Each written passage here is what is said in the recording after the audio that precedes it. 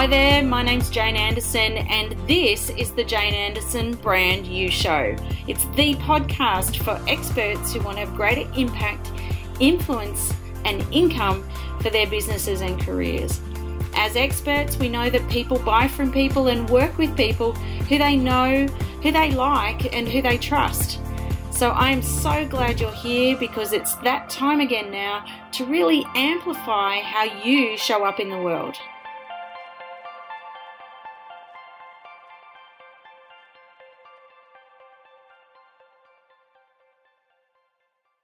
Cheryl,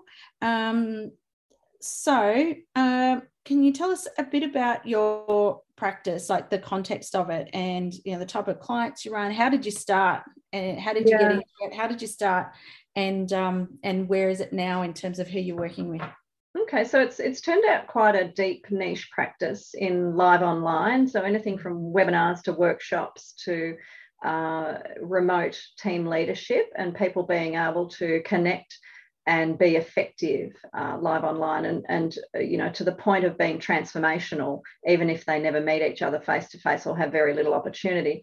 So I started the practice nearly 10 years ago. I came out of National Australia Bank, a big corporate, having set up all of the digital learning strategy and digital learning channels for them there. And that was a 9-year kind of career journey through National Australia Bank. Where I saw the opportunity for particularly a large organisation like that, who's geographically distributed, large employee base, to be able to equalise the learning experience for employees. So whether you're in, Olympic Dam or Cloncurry or far western Queensland, or whether you're in Sydney, you get the same opportunity to connect, to network, to learn, and to rub shoulders with people in the organisation. And so this particular medium, live online, does that very effectively. Now, that was a good while ago. So that's 18 years I've been practicing this kind of thing. So the last 2 years has been absolutely massive because of COVID. So prior to that, in my practice, the 7 years leading up to COVID, I would work with large corporates, mainly banking, retail, insurance, manufacturing, and I would help them structure their learning programs or even run large events for them where they wanted to use webinar type technology. And so I'd help them with strategy, choosing technologies and figuring out how to make it work and how to bring people's mindset and behaviours to the webcam square without them shutting it all down, and people going, oh, I hate this and we don't want to do this and this won't work and my bandwidth's no good, and trying to help across all of that. So from a strategic point of view, a mindset point of view, helping organisations, and then a practical point of view, designing what are the materials and collateral you need to be effective in this environment, and what's the way that you prepare yourself, your persona. How do you bring your best self, your authentic self, to the webcam square and not be shut down like that? So it's almost like a stagecraft in some regard.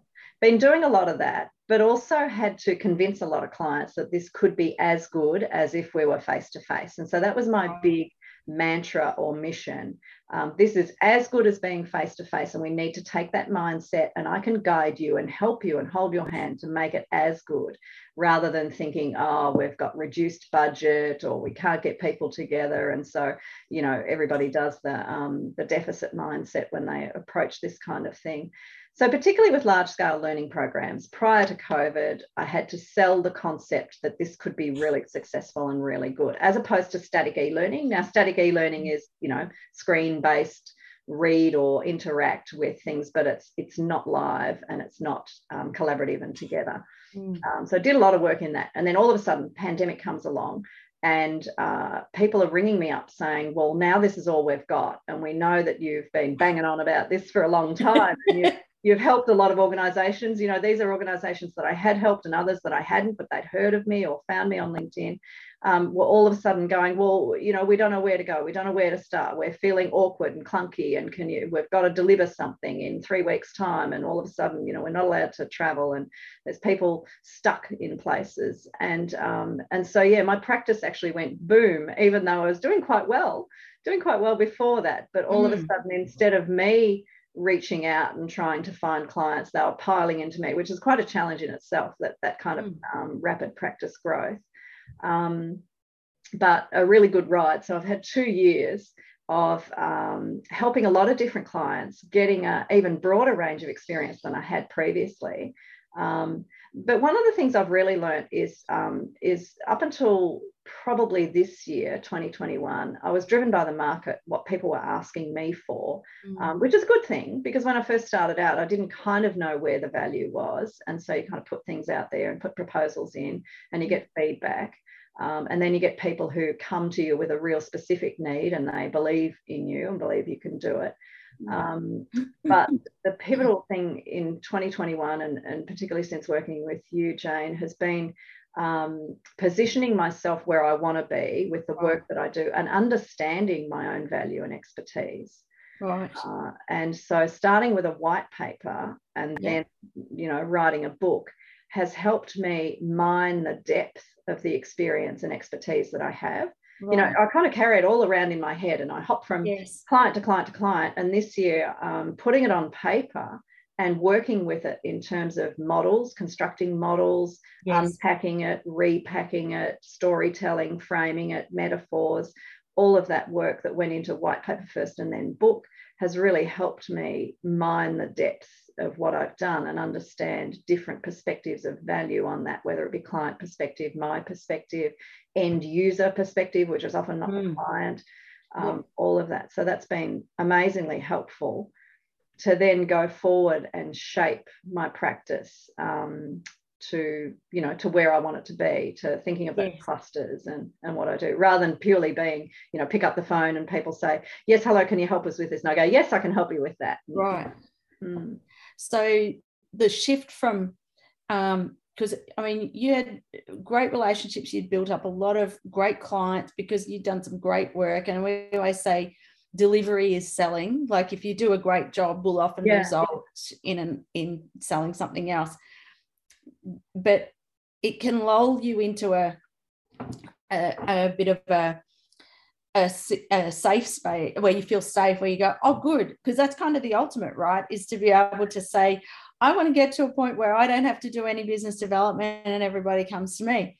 And so if you've had what we would call order taking, where people are just coming to you and you just go, roll out another program, the impact of that is you go, oh, great, I've got 100% close rate, and it gives you sort of those reassurances that you think you're kind of going, okay. But the challenge becomes in the growth. Like you go, okay, well, now I can't get the day rate to shift, or I can't get and so how do I do that? Because I know I can grow here, but how do I do that? And so those collateral, like particularly the book and the white paper now are really those two key pieces now that you've been able to use.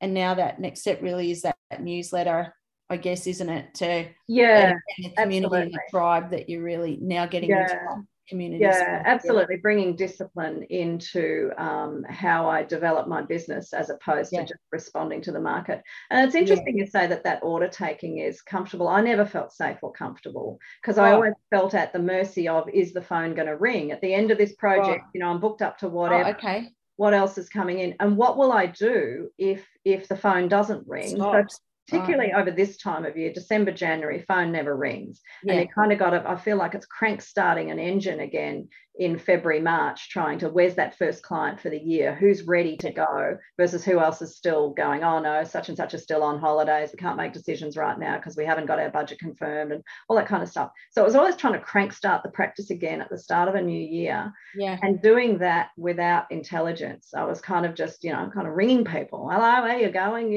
Rather than having a book, a program, a model, something that has solidity and that I've been delivering and doing, having stories to tell. I had none of that prepared. And like you say, I had no discipline around newsletters and contacts. So they would just get a call from me out of the blue because I'm hungry for work going, oh, well, what are you doing? How are you going? What are you up to? And so, that still working on getting that cadence happening, but I really understand now the value of that discipline, even when you're busy and got lots of client work.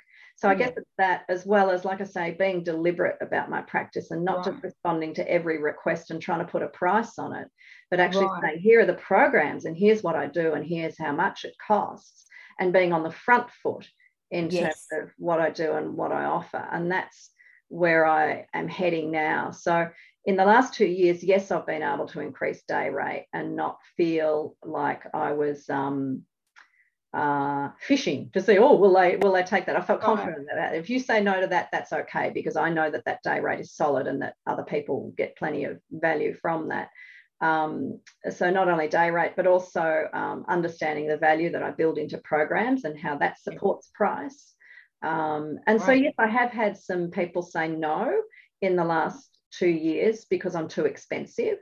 And normally I would, prior to this understanding of my practice, I would have freaked out about that and plummeted the rate, oh, please, we'll do it at this rate and whatever. Now I don't feel like I need to do that. I think that's okay. You're obviously not ready for this level of expertise that I've got, or maybe not ready now, or maybe not quite suited to the kind of work I do, and there's someone else. And that's the other thing that I've developed as well, is a network of people who have come to this area of practice, live online, who I guess I hesitate to say admire what I do, but we've got to look at our own expertise, I guess, and are happy to do the work that is more perhaps routine sort of work that I can give them, that if I'm too busy or doing higher level programs or work or higher cost work, I've got other people then who I can recommend and say, I've got a producer for you who has a day rate of this and can do that. And so that's been a fresh development as well, kind of lifting up that level and having others who will do a different level of work and I can refer to. I love that. So really knowing your value and being able to create a great value proposition, knowing and being confident that you do bring great value and there's no need to drop your price because and then if the issue is not value, if the issue is affordability, then you can help them find someone else, and you're quite comfortable and okay with that.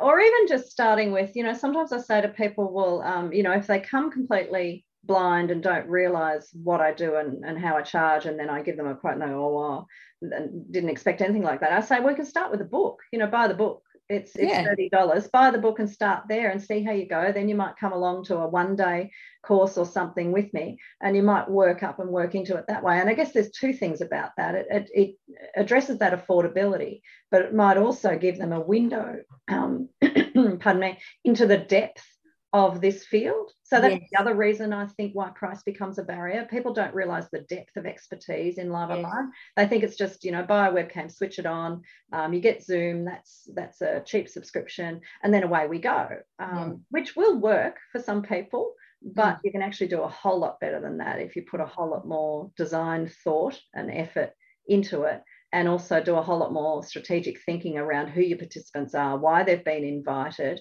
what they are expecting and how they will behave. The classic one that gives me insight into that is when people say, I can't get anybody to switch webcams on. And then I rummage around and dig into, how did you communicate this event? What were they expecting? What's the general culture in your organisation around use of webcams on or off or whatever? And also then, do these people know each other? Have they met before? And so you rummage around in all of that, and there's so many opportunities there to start at the beginning again, and you'll have people with webcams on smiling and going, wow, this is a great experience. And yes, I'm happy to bring my whole self and my cat and dog in the background as well. So. I love that. Cheryl, when you first started and started to implement some of this methodology, which is around, being able to get good collateral, we talk about lead gen, we talk about all those things that are part of sort of that expert to influencer process we talk about. What was happening for you in terms of, say, around some of the problems or challenges or even fears that you were having that sort of triggered you kind of going, was it that you'd sort of hummed along and you wanted like the worry of that order taking, you wanted more certainty and predictability in your practice? Or what were some of the things that were happening for you that made you decide you wanted to put the accelerator on and grow a bit? So several things. Roller coaster revenue one of them. So times are good when somebody recognises what they want from you and they pop you on a big project and away we go. And then, you hit the slump again. And I had no foundation of knowing what to do when I hit the slump again. Whereas now I feel like there won't be a slump because I'm forward planning for, for how I'm out there in the market. So that was one of them. A fear of success, because that fear of what is my expertise? Am I good enough? When I wrote the book particularly and unpacked that, and that started with the white paper, when you work with unpacking your own brain of expertise and your own experience, it provides an enormous confidence level foundation of, I have done this and I've done that too, and I achieved that, and that client saw that value and achieved that as a result of what I did to, and that, so that has kind of taken away the fear of success for me. I always feared success because I thought I wasn't worthy of it. If I did really well for a client and they elevated or spoke about my work, I'd think, oh my God, now there's this burden on me. What is it? So my initial word in coming to the practice was depth. I needed to mine the depth of what I'd done and focus on that and put that out there. I'm trying to think, there was one other thing you said that made me think of another fear. So I guess it was just from not steering the ship of my practice to now really steering it. It's also that I think I spoke about it a moment ago as well, that idea that everything would fall apart or in December, January, and having to restart and recrank. This is the first time in the whole time I've run my practice, 10 years, that I've actually said I'm switching off over December, January. One, have a big rest, because I've had a massive 2 years, and in that 2 years I've worked a lot of weekends and that, but it's been an exhilarating ride, some great work. And secondly, so I feel confident that I can switch off for part of this time, but also then to focus back inwards on the practice again. I need that time to go back to, okay, what's my fresh start for, what's 2022 looking like? What are the clusters? What are the programs? What will go out there? Oh, the other thing, that's right. That was the other thing. The other fear I had, particularly at the beginning of 2020, was I've been doing this for, at that stage, 17 years, 16 years. I've been doing this and got deep expertise. But all of a sudden, people are emerging everywhere, becoming experts in live online because, they needed to. And so you get, in terms of, perhaps, I don't know if you call it colleagues or competition, whatever you like, however you like to view that, you get a lot of other people forwarding themselves out there going, I can, help you run remote teams. I can run webinars for you. I can do this and all of that. And I think, and I felt fear about that. I thought all of a sudden everybody can do. Everyone's catching up. Yeah, catching up, or just they can do everything that I can do. And it wasn't until I did the white paper and wrote the book that I realised, no, actually, it's taken me a long time to develop this expertise, and I've got a lot of depth, a lot of stories, a lot of experiences that, not to talk others down, but I realised that was a selling point. I haven't come lately to this field. I haven't just hung up the shingle and gone, I can run a webinar for you. I've experienced all sorts of clients in all sorts of industries with all sorts of challenges and help them across those and help them learn from that. So that gave me another step up in confidence and reduced that fear of, oh, everybody can do what I can do now. I'm just vanilla, So the shifts I'm hearing for you, Cheryl, are, like you just said, one is confidence. The other one is you've had revenue growth, so you don't have to go into the amount if you don't want to, but, as a percentage, do you think you've kind of on track to, is it 50% growth, or, would you have? Yeah, probably more like, probably growth. 60% growth. 60% growth. Yeah. Revenue. And I think more potential beyond that once I really get clear on clusters and programs. Yeah. Great. I'm hearing that clarity, the shifts for you have been confidence, revenue growth, clarity around your value. Clarity, definitely, yeah. And steering the practice rather than just being constantly, like you say, order taking or responsive to the market. I still want to be responsive to the market, but now in an intelligent way, as in forecasting and seeing what the market might need and having a program or a book or a white paper ready to help hook that in, rather than just thinking, well, whatever they want, they get. Yeah, and you lose your sense of identity then. And also clients don't always know what they want, which is fair enough. If they haven't had the experience in things, they don't know what to order or ask for, so they might ask for something that may not be as effective for them as something else, or another angle on it. So it's being able to be more of a consultant than just saying, yes, if you want that built and done that way, I'll do it that way for you. Yes. Yeah, the more advisory and the expertise, to say, well, actually I can do it that way, but I think you're hiring me for my expertise, and I wouldn't advise going that way. My advice would be, if you want this particular outcome, and feeling comfortable in that conviction, to be able to say, well, no, that's not going to work, rather than go, okay, yes, please, I'll take the order, and I'll just cope with that. A couple of other key things that have happened, if I think about for you, have been your hubbies come on. You now have you're now working together, which is lovely. Yeah. So that was another fear of growth. Or I don't know, like, I've employed people, don't get me wrong. I had a team of 10 at National Australia Bank, 11 at one stage. I'm not fearful of employing people. I'm fearful of employing people in my own practice, because I think, can I sustain that? And I've always said when I started, I'm not building an empire here. And so this was my fear coming out of fear of growth, fear of growing a practice that was bigger than just me and my 8 hours a day kind of thing. But and so I've had an easy start in employing my husband, because he's right here on the spot, and he's watched me build my practice and knows what I do, and has been really helpful. But that's opened a whole window to, yes, I can delineate between the work that I need to do and the work that I can delegate or have others help with, support. And massive learning for me to do that. I've always been a bit of a solopreneur with the emphasis on the solo, not in corporate, because in corporate I was a leader, and that was my role, to lead people. But I guess it's a different mindset I've taken with my own practice, and I've limited myself by that, but not anymore, I don't think.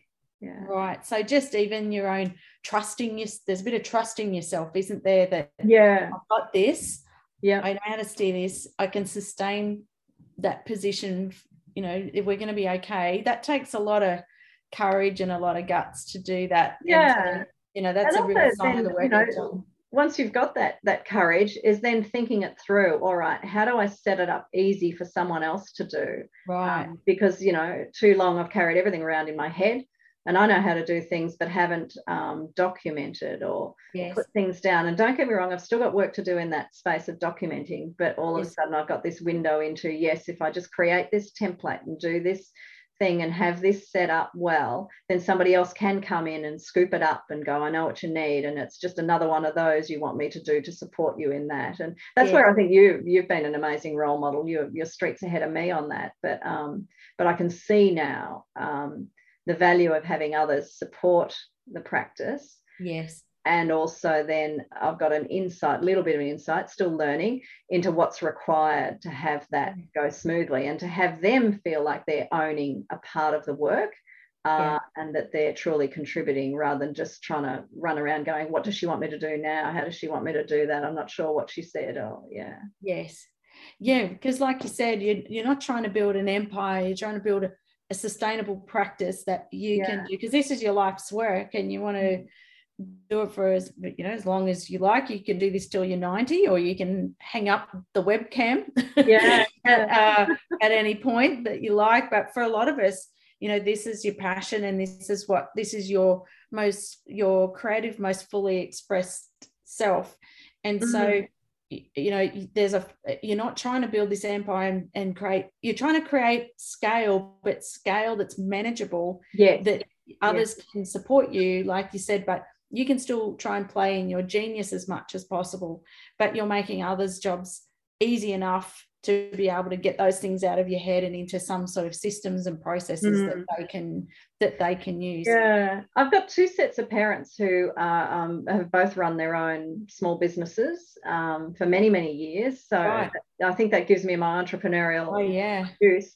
But I've seen also in both cases the business overwhelm them. And so I guess that was one of my fears. So what you're saying to me there that I'm really hooking into is that idea that that I'm running the practice. It won't overwhelm me. I'm forward planning. I know the size that it needs to be. I've got a sufficient support and help, and and I'm not looking to, as I said, grow an empire that then becomes a burden to me. I want this still to be a work of love, working with the clients I love on the things I want to do, and still, you know, come back to steering that ship. I'm steering this thing, and I'll do it for as long as, well, there's two reasons I guess I'm in business. One is I like the creativity, the flexibility, the ability to be in charge and go where I want to do. You know, I'm my own boss.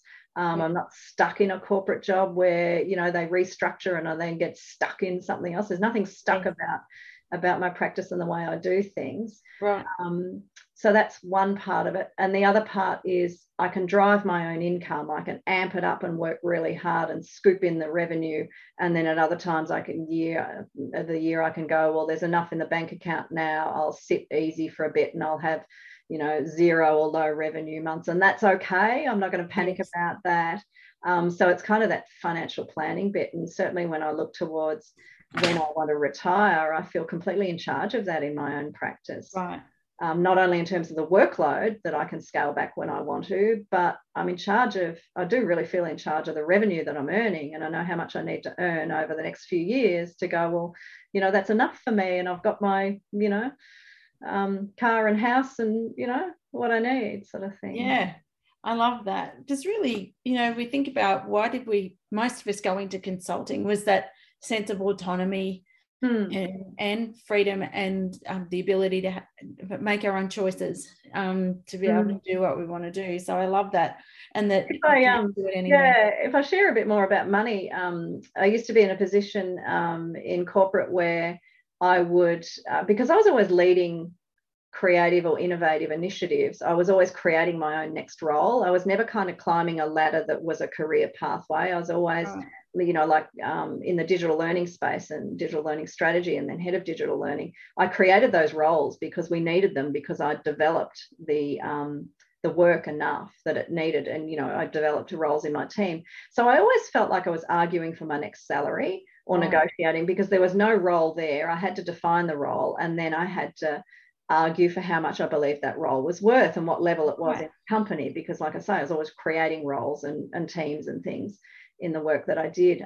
Whereas in my own practice, I don't have to do that now. You know, like I'm in charge of pricing. I don't need to speak to someone up in the executive and go, I believe my role's worth this amount of money and whatever. Yes. So I love that. I enjoy that part of it as well. Yes. Don't get me wrong, I love my time in corporate. You get an enormous amount of experience in corporate, meet a lot of people, get a lot of good challenges, get a lot of juice from that. But yeah, once I stepped into my own practice, I really enjoy that. Yeah, I can dial up the revenue and dial it down as I like, much easier than I can argue for a pay rise. Yes. Yeah. And you know the ramifications of any of those decisions. Like, you know, okay, if I'm going to increase the revenue, great. That means I've got to make sure I'm looking after myself, make sure I've got to get in, and, you know, I've got a lot to deliver. I've got to make sure I've got the right support. You know, but you can and you know, you can ease the accelerator off. You know, you can choose when you want to ease that off, as opposed to corporate demands determining when you will do those things. And even if you find yourself, I find myself sometimes not in a position of choice, like I've landed a big contract with a tight deadline and I need to go hard to deliver that, I still feel like I'm in charge. I still don't feel like I'm working for the boss. I am the boss, you know. Even if I land a very demanding client, and I've had a few, but I actually then feel like I enjoy demanding clients, because this is taking me into new challenges, maybe a new industry or a new bunch of people in it. You know, I've worked in Southeast Asian cultures in the last couple of years, and that's fascinating and challenging. And so not all easy, sometimes hard, but the distinction I'm making is when you're working hard for a boss or a big corporate, you don't always feel like you're in charge. When it's your own practice and you've got a very difficult client or a hard project, I still feel like I'm in charge of this. I've got the reins. I'm not, I'm not a victim to this. Yeah. And even just other things that you've been able to do, if I think about it, like you've been, even just things like being able to, you bought your dream car recently, which is super cool. How did that feel? Like now being at that stage in your practice, feels amazing. That it's such a cool feeling. Every day I drive it, I think I own this thing. I never thought I would own it. And when you say my dream car, I kind of I guess I didn't dream about it. I am a bit of a fan of cars, and I've had a few different cars over my time, but I never kind of popped it up there on the vision board and went, I want to own one of those.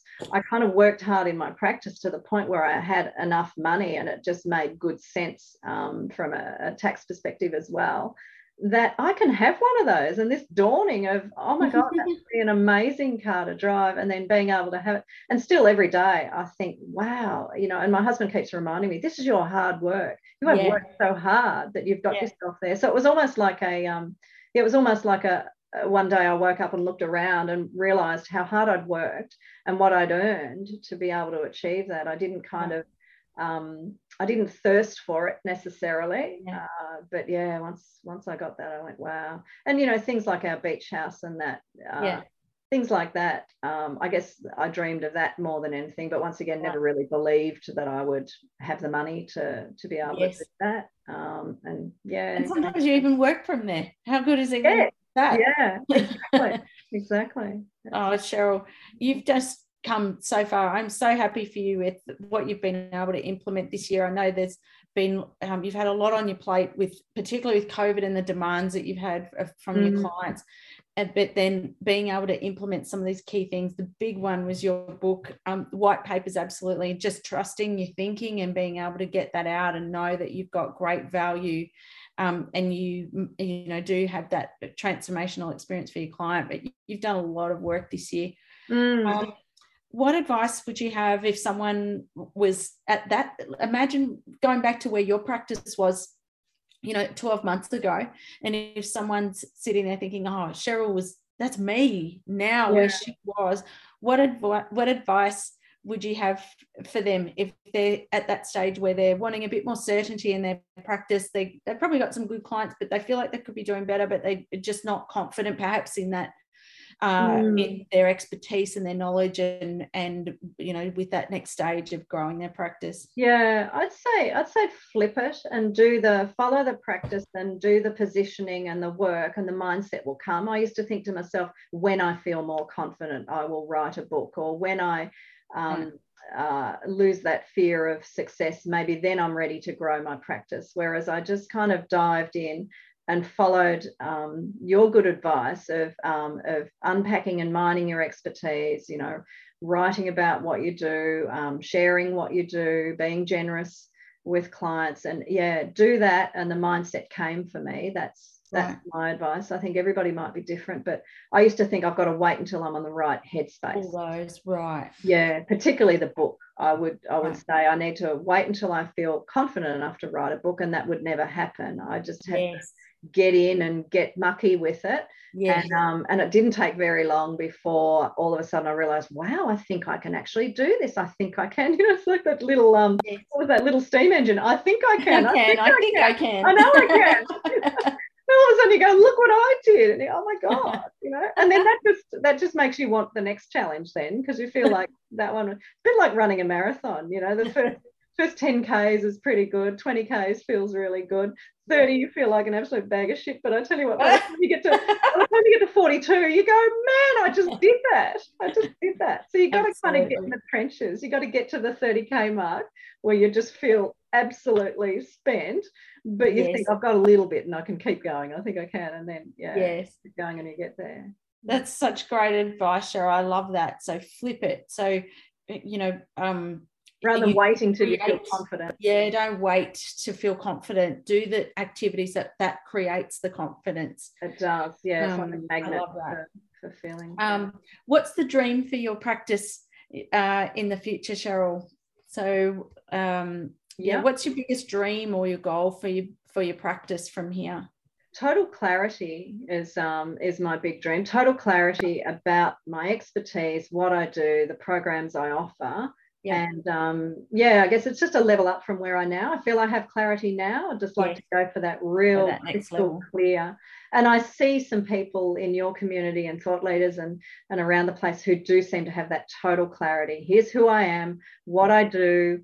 And so if something over here that's sort of associated with what they do doesn't really suit them, they go, sorry, but here's what I am, what I do. And I don't get distracted, I guess, distracted by noise. And I think they're very effective because of that. I think you can be maximum effective if you are clear about here's who I am and what I do and how I can help and you know, let me help you, let me guide you. I think that's real leadership in your field.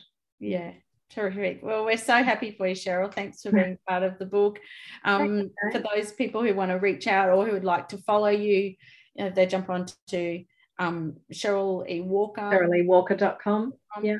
And you've also got your book live online, which you can download on Amazon. You can go to your website. Yeah, it's on all the stores. From my website, you can purchase it. And if they want to connect with you on even LinkedIn or something like that, LinkedIn's my favourite. Yeah, best place to connect.